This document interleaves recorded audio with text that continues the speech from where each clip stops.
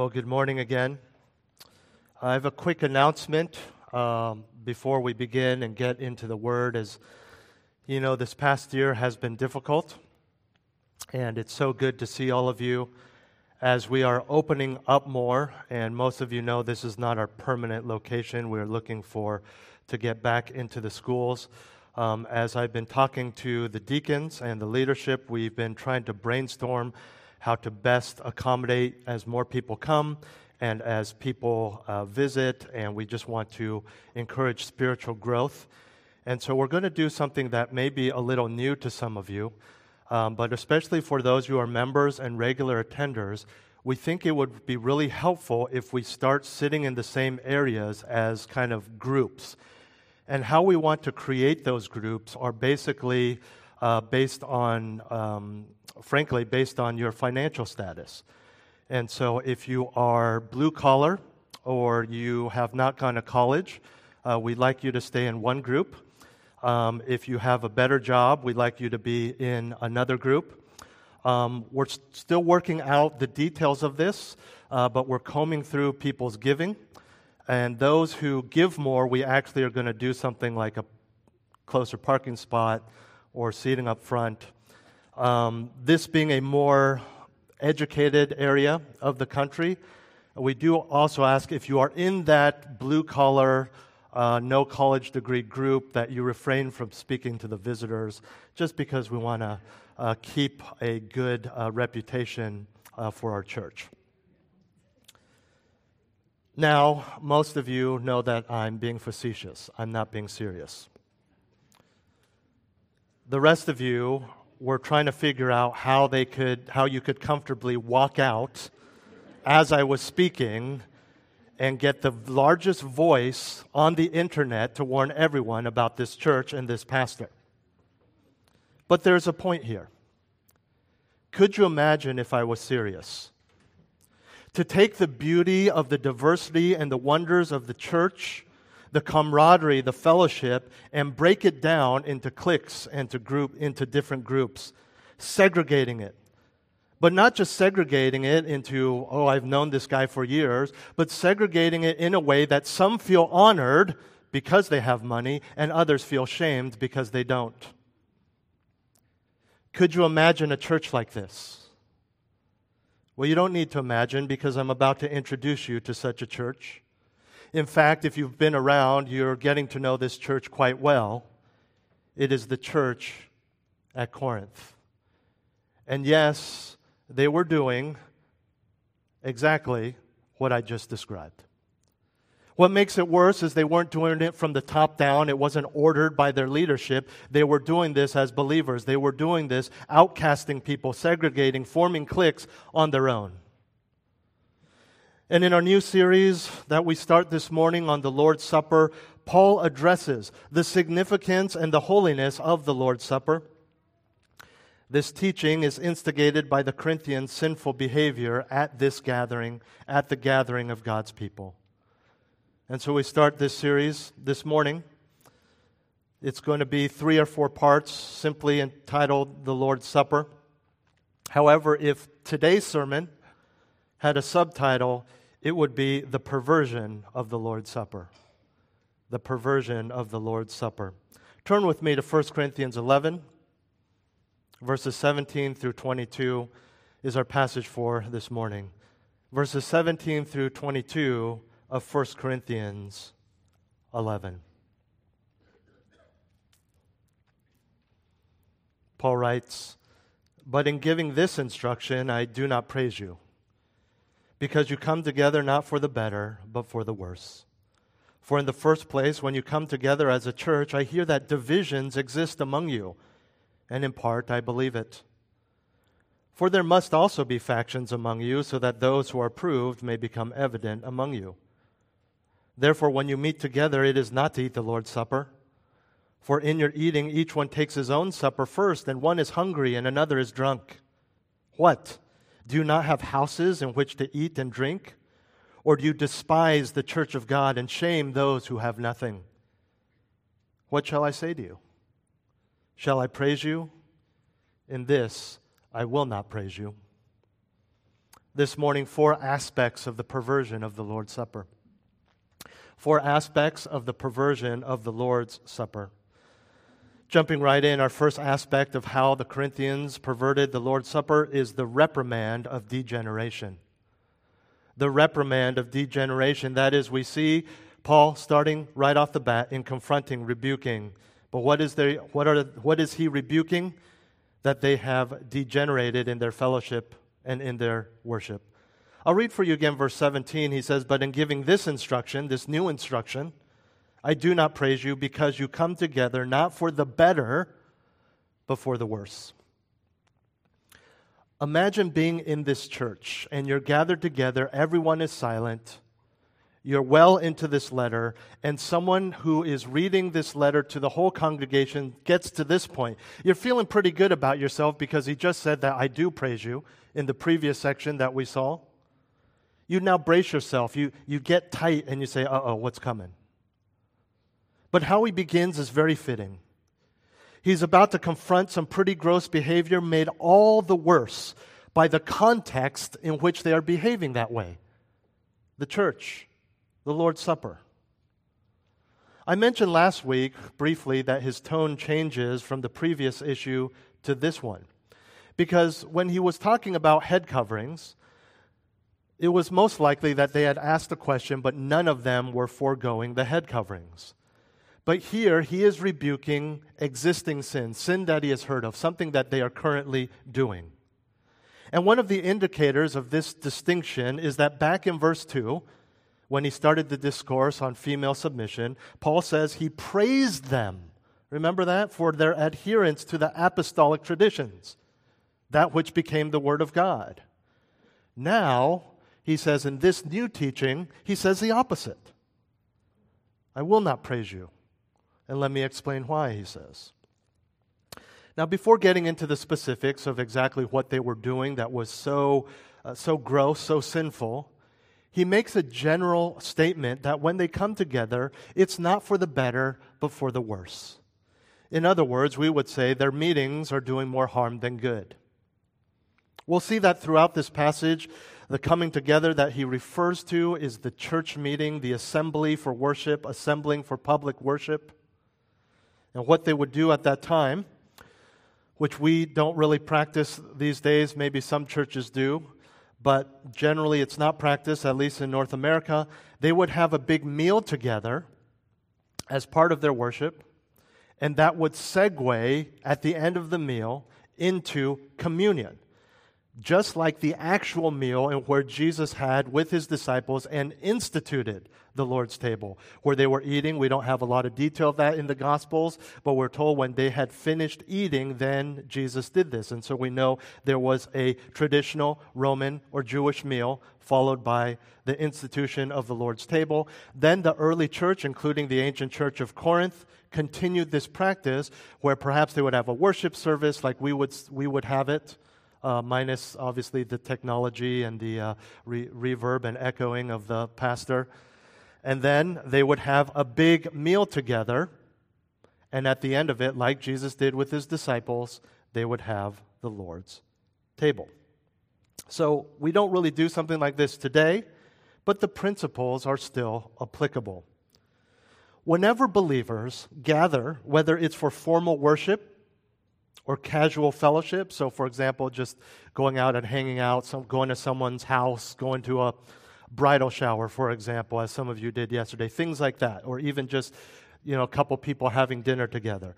Whether it's something like this or casual fellowship, you understand that when Christians get together, there is incredible potential for good to come out of it. Starting with a conversation that honors the Lord, that focuses on the Lord, practices, behaviors that honor God, followed by mutual edification and sharpening of one another. And we understand this. We've experienced this. We experience this on Sunday mornings. And perhaps in terms of the sharpening one another, we experience this more outside of Sunday mornings, when we're hanging out with each other, family, or friends. But when we are selfish, when we seek to do just things that are considered fun according to the world standard, let's just sit and be quiet, watch a movie, watch a game, whatever it may be. If we seek just our comfort, because we know that true fellowship takes effort and hard work, then all those things tend not to happen. We are still Christians, but we're not honoring God in that gathering. We're not talking about Him. We're not sharpening His people. We're not lifting up His name in worship. Like the Corinthians, we have a choice always. Today, that conversation over that meal, do you choose better or worse? Do you come together and do better or worse? Better, that which reflects the desire of the Lord wherever His people gather. Did you catch that? The better is what God wants. The biblical conversations is what God wants. The encouragement, the focusing on the gospel and the Lord, all the more as you see the day drawing near. We don't play a game when we know that the end is near. If you knew there was a nuclear missile headed to destroy San Francisco and the greater Bay Area, you would not say, hey, let's see what's on Netflix. You would brace yourself. You would pray. You would call people to share the gospel. You would do those types of things. And that's what the Scriptures command us. As time passes and we know the Lord is coming sooner and sooner, we're closer to His return, we need to do what is better. Edification, praise, glory.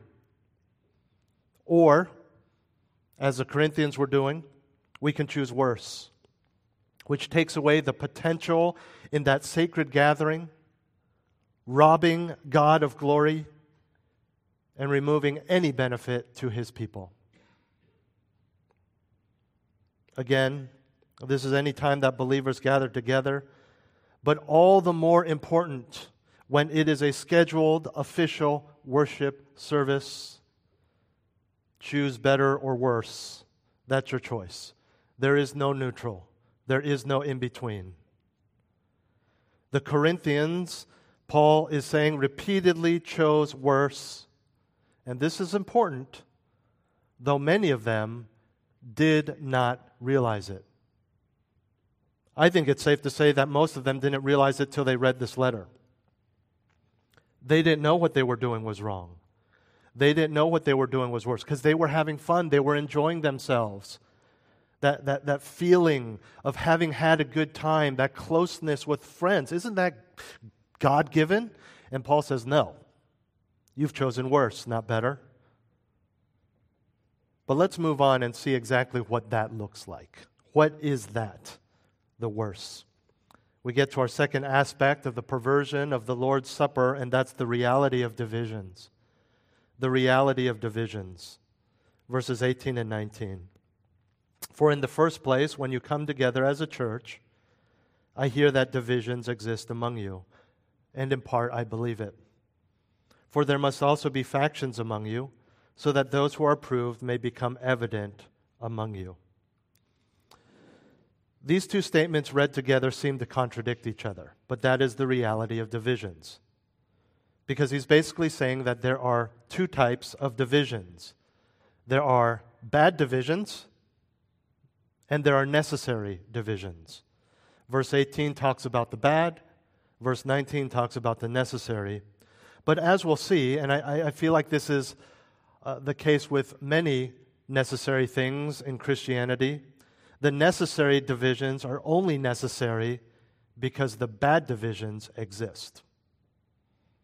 First, let's look at verse 18. There's an interesting note I want to point out that Paul says, in the first place, but then he never explains a next or a second.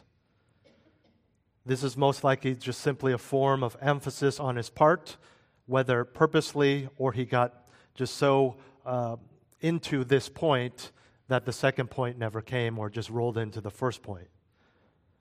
But here we see the explicit explanation that the gatherings he's talking about are church worship service or church-wide gatherings. He says you come together as a church. That word church literally is the word assembly or congregation. We know in the New Testament it refers to a church worship service, a church gathering. And as we talk about the church, right, he's always talking about believers, not a building or not the person's house where they met or a meeting room. He's speaking of believers. Then he uses this word divisions. Divisions in the Greek is a word from which we get the English word schism. The word means to cleft or rent as in tear apart. It literally refers to a cutting or tearing of something. Metaphorically, it's used to refer to division and dissension. So what he is saying is that when the church gathers, instead of fellowshipping, they were selfishly indulging. Instead of worshiping God, they were arguing and fighting with one another. This reminds me of what we saw back in chapter 1, if you want to turn there quickly. In chapter 1, verses 10 through 12, it starts the letter right off the bat in where Paul, using the same word for divisions in the Greek, confronts them. And he says in chapter 1, "Now I exhort you, brethren, by the name of our Lord Jesus Christ, that you all agree, and that there be no divisions among you, but that you be made complete in the same mind and in the same judgment. For I have been informed concerning you, my brethren, by Chloe's people, that there are quarrels among you. Now I mean this, that each one of you is saying, I am of Paul, and I am of Apollos, and I of Cephas, and I of Christ." Again, it's the same word, divisions there.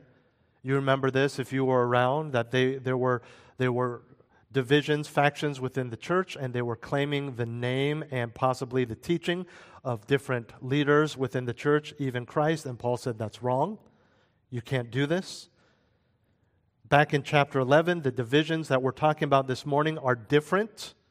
They're not based on these different individuals and theology or thinking about certain people's teaching, but they are still divisions nonetheless.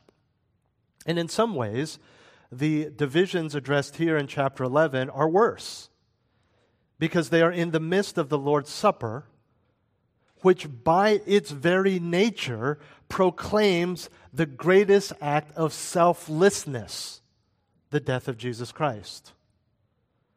So in what is to celebrate and commemorate the greatest act of selflessness the world has ever seen and will ever see, they're being selfish. Like today, society back then was filled with all kinds. There were, for example, and specific to this passage, there were what we call the haves and the have-nots. Rather than coming together to display the beauty and wonder and glories of Christ's body, which is highlighted through diversity, not just in ethnicity, not just in genders, but also in financial status and background and education.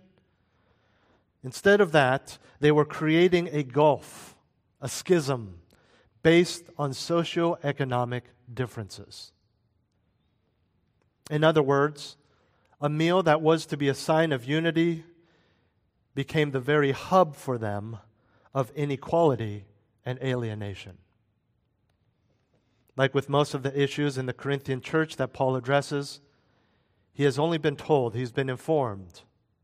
At the end of verse 18, he says that he's been told about these divisions, and though he wants to give them the benefit of the doubt, and even though there may have been room for exaggeration among those who told him, he believes the report to be true to some degree. We know that those who are sharing this with Paul are not merely trying to gossip or slander. They are not disinterested observers with nothing else to talk about. They are reliable witnesses that care about the Corinthian believers, and they have respect for Paul's ability to train them, to teach them, to confront them. Now, in our next point, Paul will get into more detail about what they're doing that is causing the negative divisions. But before we get there, let's look at verse 20. Let's talk about the necessary divisions. In verse 19. A single Greek word is translated into this phrase, there must be. It refers to a necessity or a compulsion. It expresses a logical necessity. And it begs the question, why are some divisions or factions necessary? And he says it, and I quote in verse 19, so that those who are approved may become evident among you. Approved is something that has passed the test and had been proven to be genuine. It's used of precious metals that go through the fire to test or prove their purity. And Paul's point here is that there must be factions so that the true believers will be evident. Not factions based on finances or race, factions between believers and unbelievers. Specifically, that the selfishness and worldliness of those causing divisions would highlight the sacrificial love, unity, and spiritual maturity of the approved. To put it simply, divisions separate the true believers from the false believers. How are they approved? Approved by God as true believers? Yes. But also in this, the people who are not promoting the divisions. The people who aren't just sitting with those they are comfortable with because they have the same financial situation as them. They've passed the test of the others in the church, their wickedness, their selfishness, their segregation, their racism, their prejudice. They are the true believers. They've been approved. You say, well, that seems a bit extreme. Would you turn with me to Titus chapter 3, verses 10 through 11? Titus chapter 3, verses 10 through 11.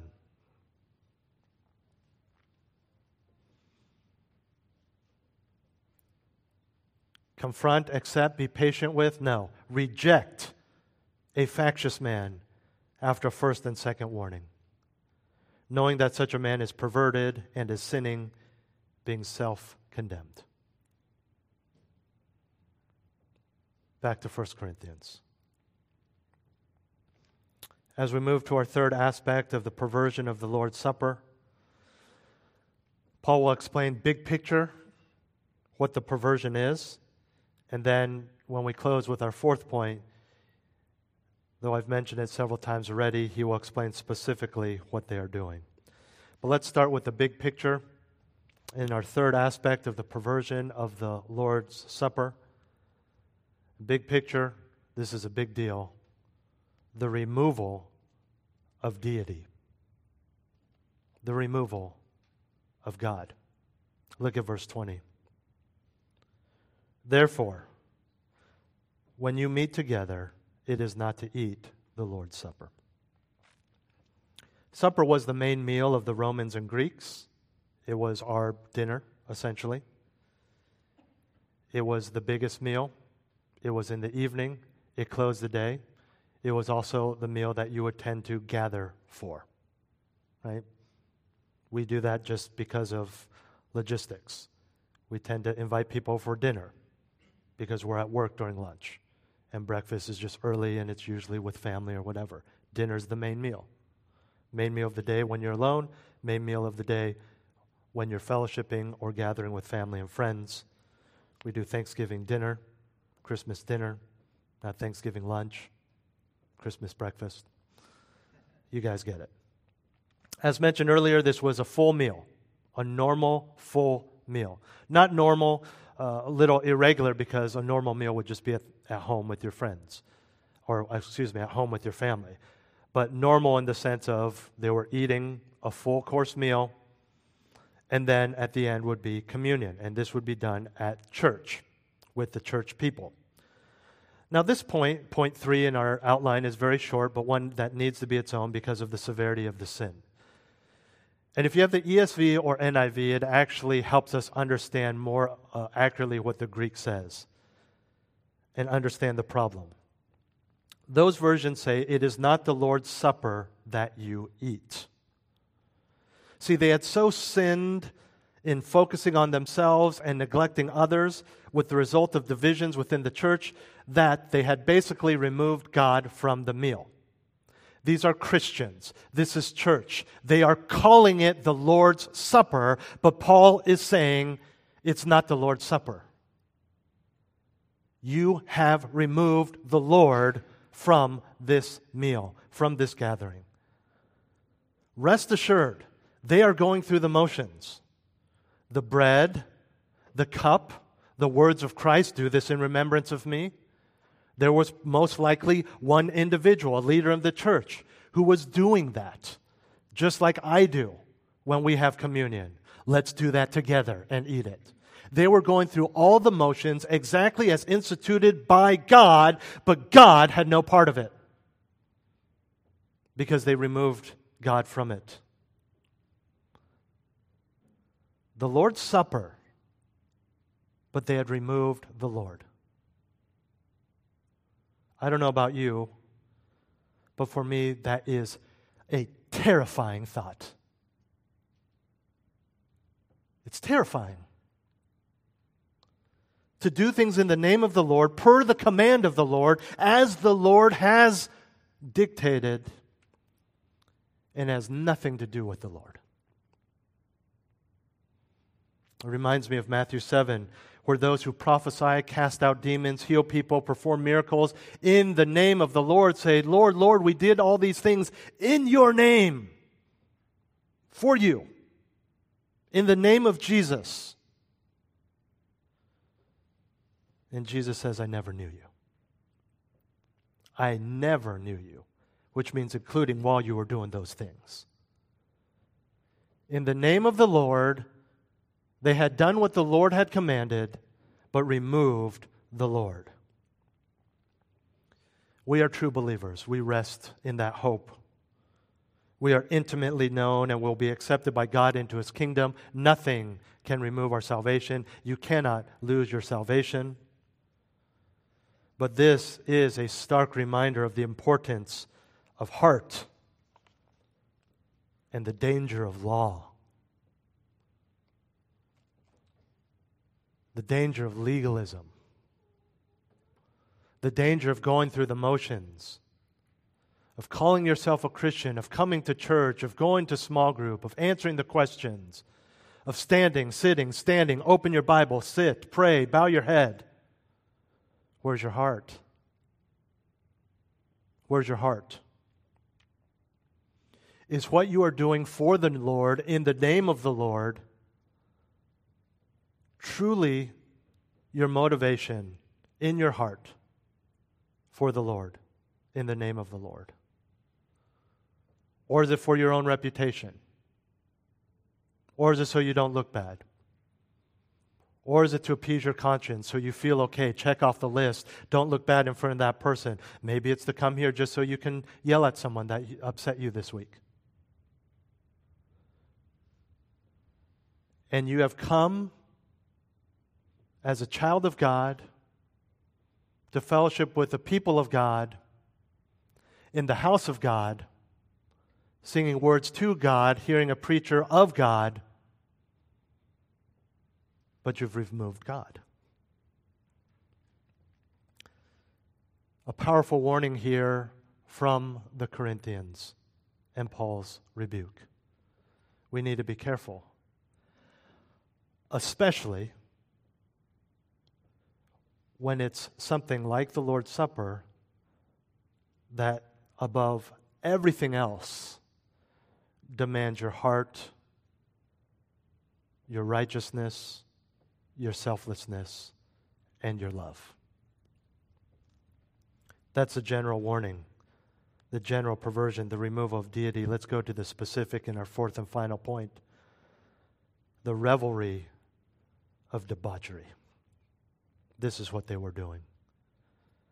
So having seen the big picture issue of divisions and removing Christ from His own supper, we now get into the details of exactly how the Corinthians removed the Lord from the Lord's Supper. He begins by stating the problem in verse 21 and then highlighting the gravity of the offense with 4 rhetorical questions, as he often does. in verse 22. Let's start with verse 21. For in your eating, each one takes his own supper first, and one is hungry, and another is drunk. What's happening is that rather than having a communal meal, everyone is bringing their own food. But the more problematic issue is that nobody was sharing. In this practice, they also gravitated, as I mentioned earlier, toward their own friends, and they didn't interact with others. It gets worse. The rich or the upper class would have more food, better food, abundant food. Some of the poor would come to the church and the Lord's Supper with absolutely nothing.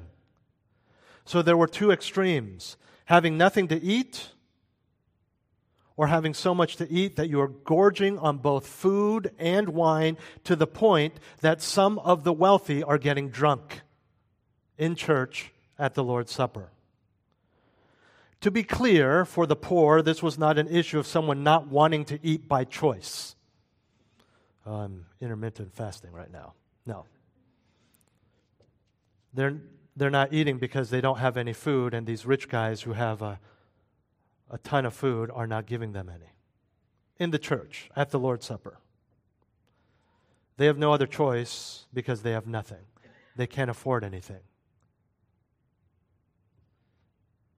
Maybe they can embarrass themselves and sneak some food that's fallen off the table when the rich get drunk and pass out.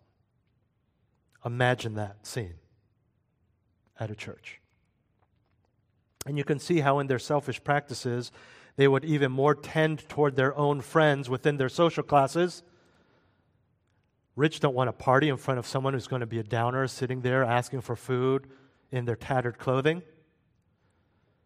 And of course, they also just don't want to associate with the lower class. And though you couldn't really tell in our society today as much, you've seen the historical depictions in books and TV shows.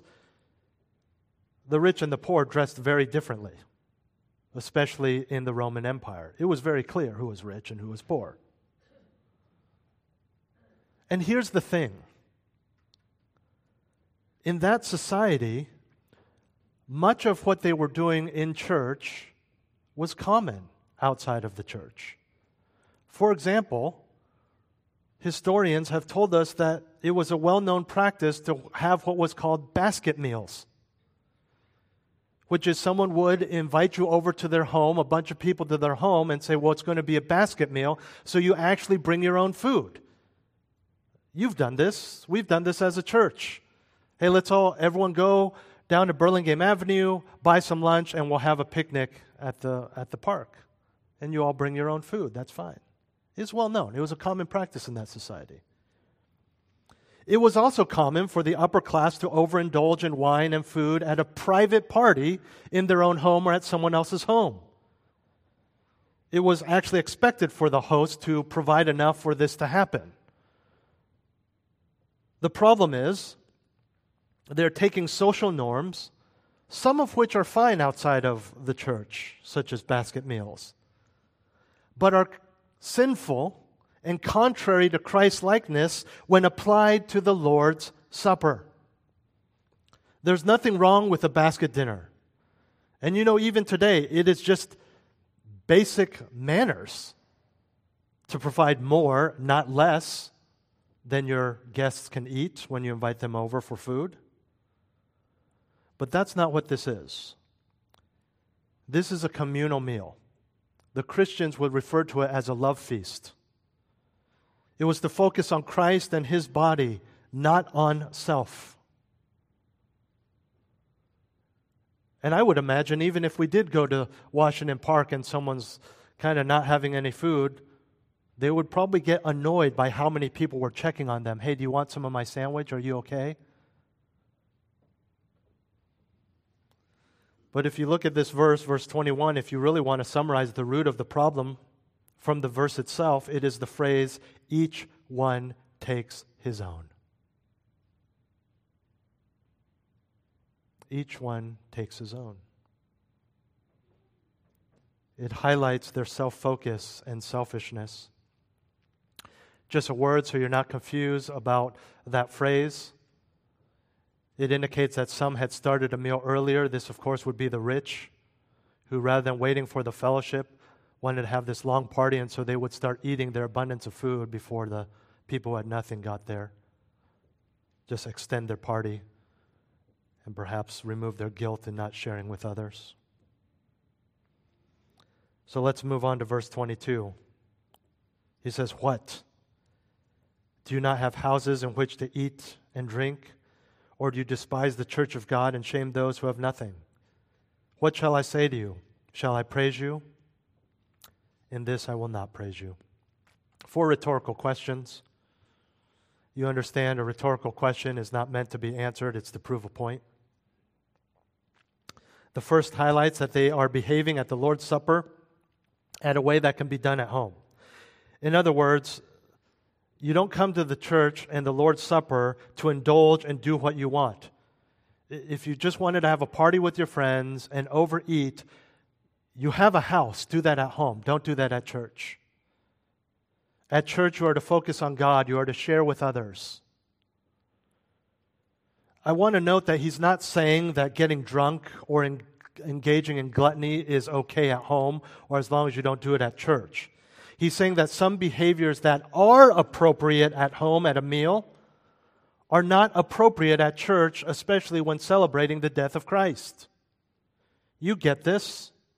Back when we would have potluck lunches after communion, you don't come to the table and see 20 people in line behind you and there's only 20 of a certain item left and you take them all. You look back and you say, well, I'm going to keep it for other people. You don't treat it like an all-you-can-eat buffet, which is okay at an all-you-can-eat buffet or even at home. You just don't do that at church, especially when you're celebrating selflessness. Maybe these days you say, well, we usually don't do this just because it's once a year, kids. I want you to see. I want you to be inspired. We're going to kind of move our dinner to the living room and watch the Olympics. You don't do that at church. But those are appropriate at home. That's Paul's point. He says, you want to act like this? Do it at home. You want to segregate yourself into the rich? Then go invite the rich to your fancy house and do it at home. This is not the place. It's not okay. You can focus on yourself. You can be selfish. You can just hang out with that group at home. But to only focus on yourself or your group of friends at a meal that is to embody the fellowship and selflessness of Christ is wholly inappropriate. It's sinful. And quite simply, if what you have in mind when coming to the Lord's Supper is a party or a private dinner, or like, oh yeah, I'm going to skip breakfast because it's potluck today so I can pig out on other people's dime, then go home and do that there. There's no reason to feast at the church and make a public spectacle of yourself. We've had lean days of our potlucks. And I try to secretly go around and say, hey, let's let the visitors have some food first. And every time I realize I don't need to do that. Because especially deacons, but also all the members, they're already like, oh yeah, I wasn't going to eat because I saw that we didn't bring as much today. I'm not saying you have to do that. I'm saying I'm so thankful for this church because they have that already, that mindset, which is in complete contrast to what the Corinthians are doing. Don't make a spectacle of yourself. Don't draw attention to yourself and your selfishness and your sin and your bad habits and draw away from the glory of Christ and the meaning of the Lord's Supper. When you neglect these truths, Paul says you despise the church of God and you shame the poor, as indicated in the second question. Wow. Here are these guys probably thinking they're doing nothing wrong. It's like, yeah, there's all these politics out there. I finally get to fellowship with my rich buddies, have a meal. I've been waiting all week to prepare this special food for my friends. Had this bottle of wine I've been saving up. It's good. It was a good day. It was a good day with God's people. And Paul is saying, you despise the church. And you're shaming the poor. It's a serious accusation. So focused on self that you don't just ignore the church of God, you despise it. Literally, to think nothing of it. To think of it with contempt. To despise, look down upon. We've been there, maybe not at the church, but someone treats you in a way that you feel looked down upon. You thought everything was fine, and their behavior indicates that they really don't like you. They're mad at you. Maybe they even hate you. All the while, that person is unaware of the effects on you, how their behavior impacts you. And you think, does this guy despise me so much that they would say that to me? Do they despise me so much that you would treat me like this? Have I hurt you so badly that you would say that? And Paul is saying that's what they're doing to the church. That's what they're doing to the poor by acting in opposition to what the church is supposed to be. It's like the poor are sitting there watching them getting drunk and party, just waiting, which is not what it's for, but waiting for communion so they can have that little piece of bread. And you can imagine their thoughts, like trying to give them the benefit of the doubt because they're Christians, but do the rich really despise us that much? Do they really think so lowly of us? I get that it happens in society and the parliament members, and definitely Caesar, but these, do they really hate us that much? And so they shame the poor. They make them feel small and worthless, treated as second-class citizens.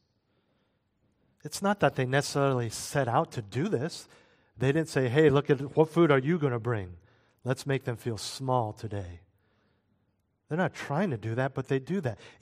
We've all been in that situation, and if you haven't, praise God. I'm thankful for that. But we've all been in a situation where we just feel really embarrassed. Right? Whether we missed the memo that it was a black tie affair at work and we show up in jeans and a t-shirt, or we show up at the wrong time, we come with the wrong thing, or maybe it is because everyone's talking about their European vacation this summer, and you're the one kid at school going, we went to Curiosity, and you're embarrassed, you're shamed, because your parents didn't have money or they didn't have the time to take you. We've all been in that situation. Can you imagine? On a regular, weekly basis, that poor people feel like that in this church.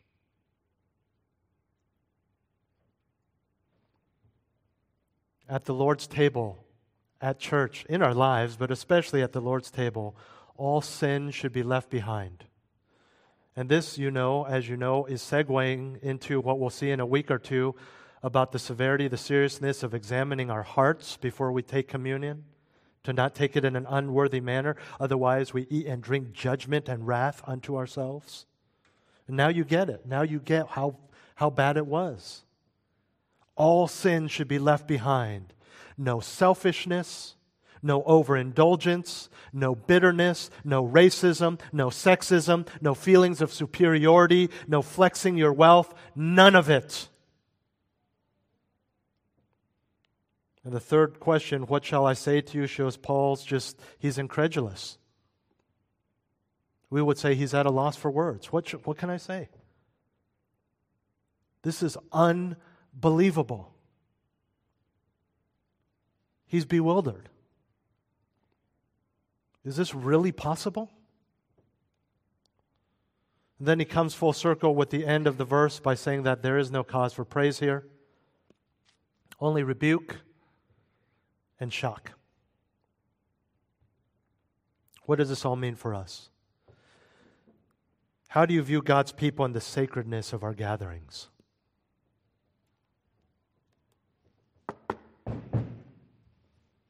They use this for weddings. They use this for self-help seminars. This is hotel carpet. And sometimes we walk in here and we say, oh, what's up with these guys? It's a hotel this month. It's a school next month. It's that next month. Things are falling apart. the sound's not working one day and it's this next day. And we start thinking like it's a restaurant. Or we can say, what's going on? The hostess last week was better. Because we see these normal things. And sometimes we forget the sacredness of what we are doing and what this means. We dress up because we're told to, because our parents used to, because someone said something, because of peer pressure. And so we get dressed up, not because of the sacredness of the meeting and the holiness of God, but because it's what church people do. Eat, sip, pray, okay, yeah. It's what we do once a month. Or do you really understand the seriousness of what all of this is? Better or worse, that's your choice.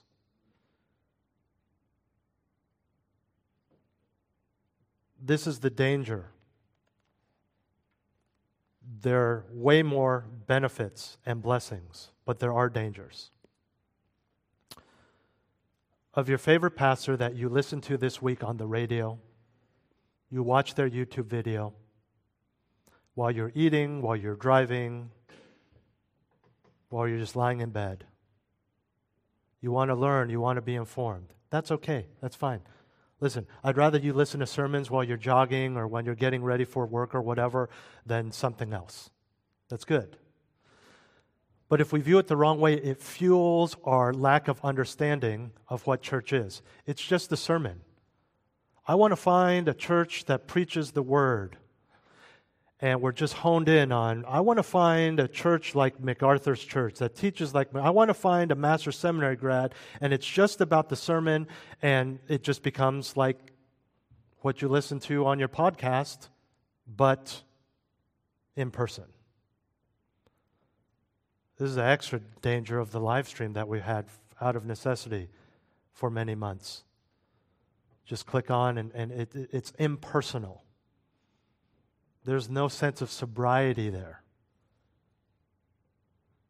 I'm not trying to give you a leg workout when we ask you to stand when we sing. We stand because God deserves it. We stand, remain standing for the reading of God's Word because, frankly, it's the reading of God's Word. But we've forgotten that. We stand because we're supposed to stand. And we sit when the guy tells us to sit. We have to understand the sacredness of the gathering of God's people, especially on a Sunday morning, especially when we fellowship over communion and the Lord's table. I grieve as I read 1 Corinthians, as I'm sure you do, but I'm so thankful for their negative example and that we can learn from them and Paul's rebuke. How do you view all of this? And if you tend towards the worse, then let's get better. And by God's grace, we can, and we will. Let's pray. Heavenly Father, thank you for your goodness to us and the privilege of being with your people. We pray that we would be ones that do not grieve your heart because of our hearts, because of our selfishness, because of our desires, or exclusivity, inclusivity, whatever it may be. Remind us, without delving into legalism, of the sacredness of why we do what we do. May we take it seriously. May we have more respect for you and your people and this gathering, and how we sleep the night before, and how we dress, and how we prepare, what breakfast we eat, than we do for that business meeting that we're so nervous for. May we do well for them, but give you our best. And stop flipping it around where we give the world our best out of fear of man and desire for a good job or whatever it may be. And just take advantage of your patience and your grace and the truth that you accept us as we are. Help us to excel more in our holiness. Help us to excel still more in our view of the holiness of this gathering. I pray these things in Jesus' name.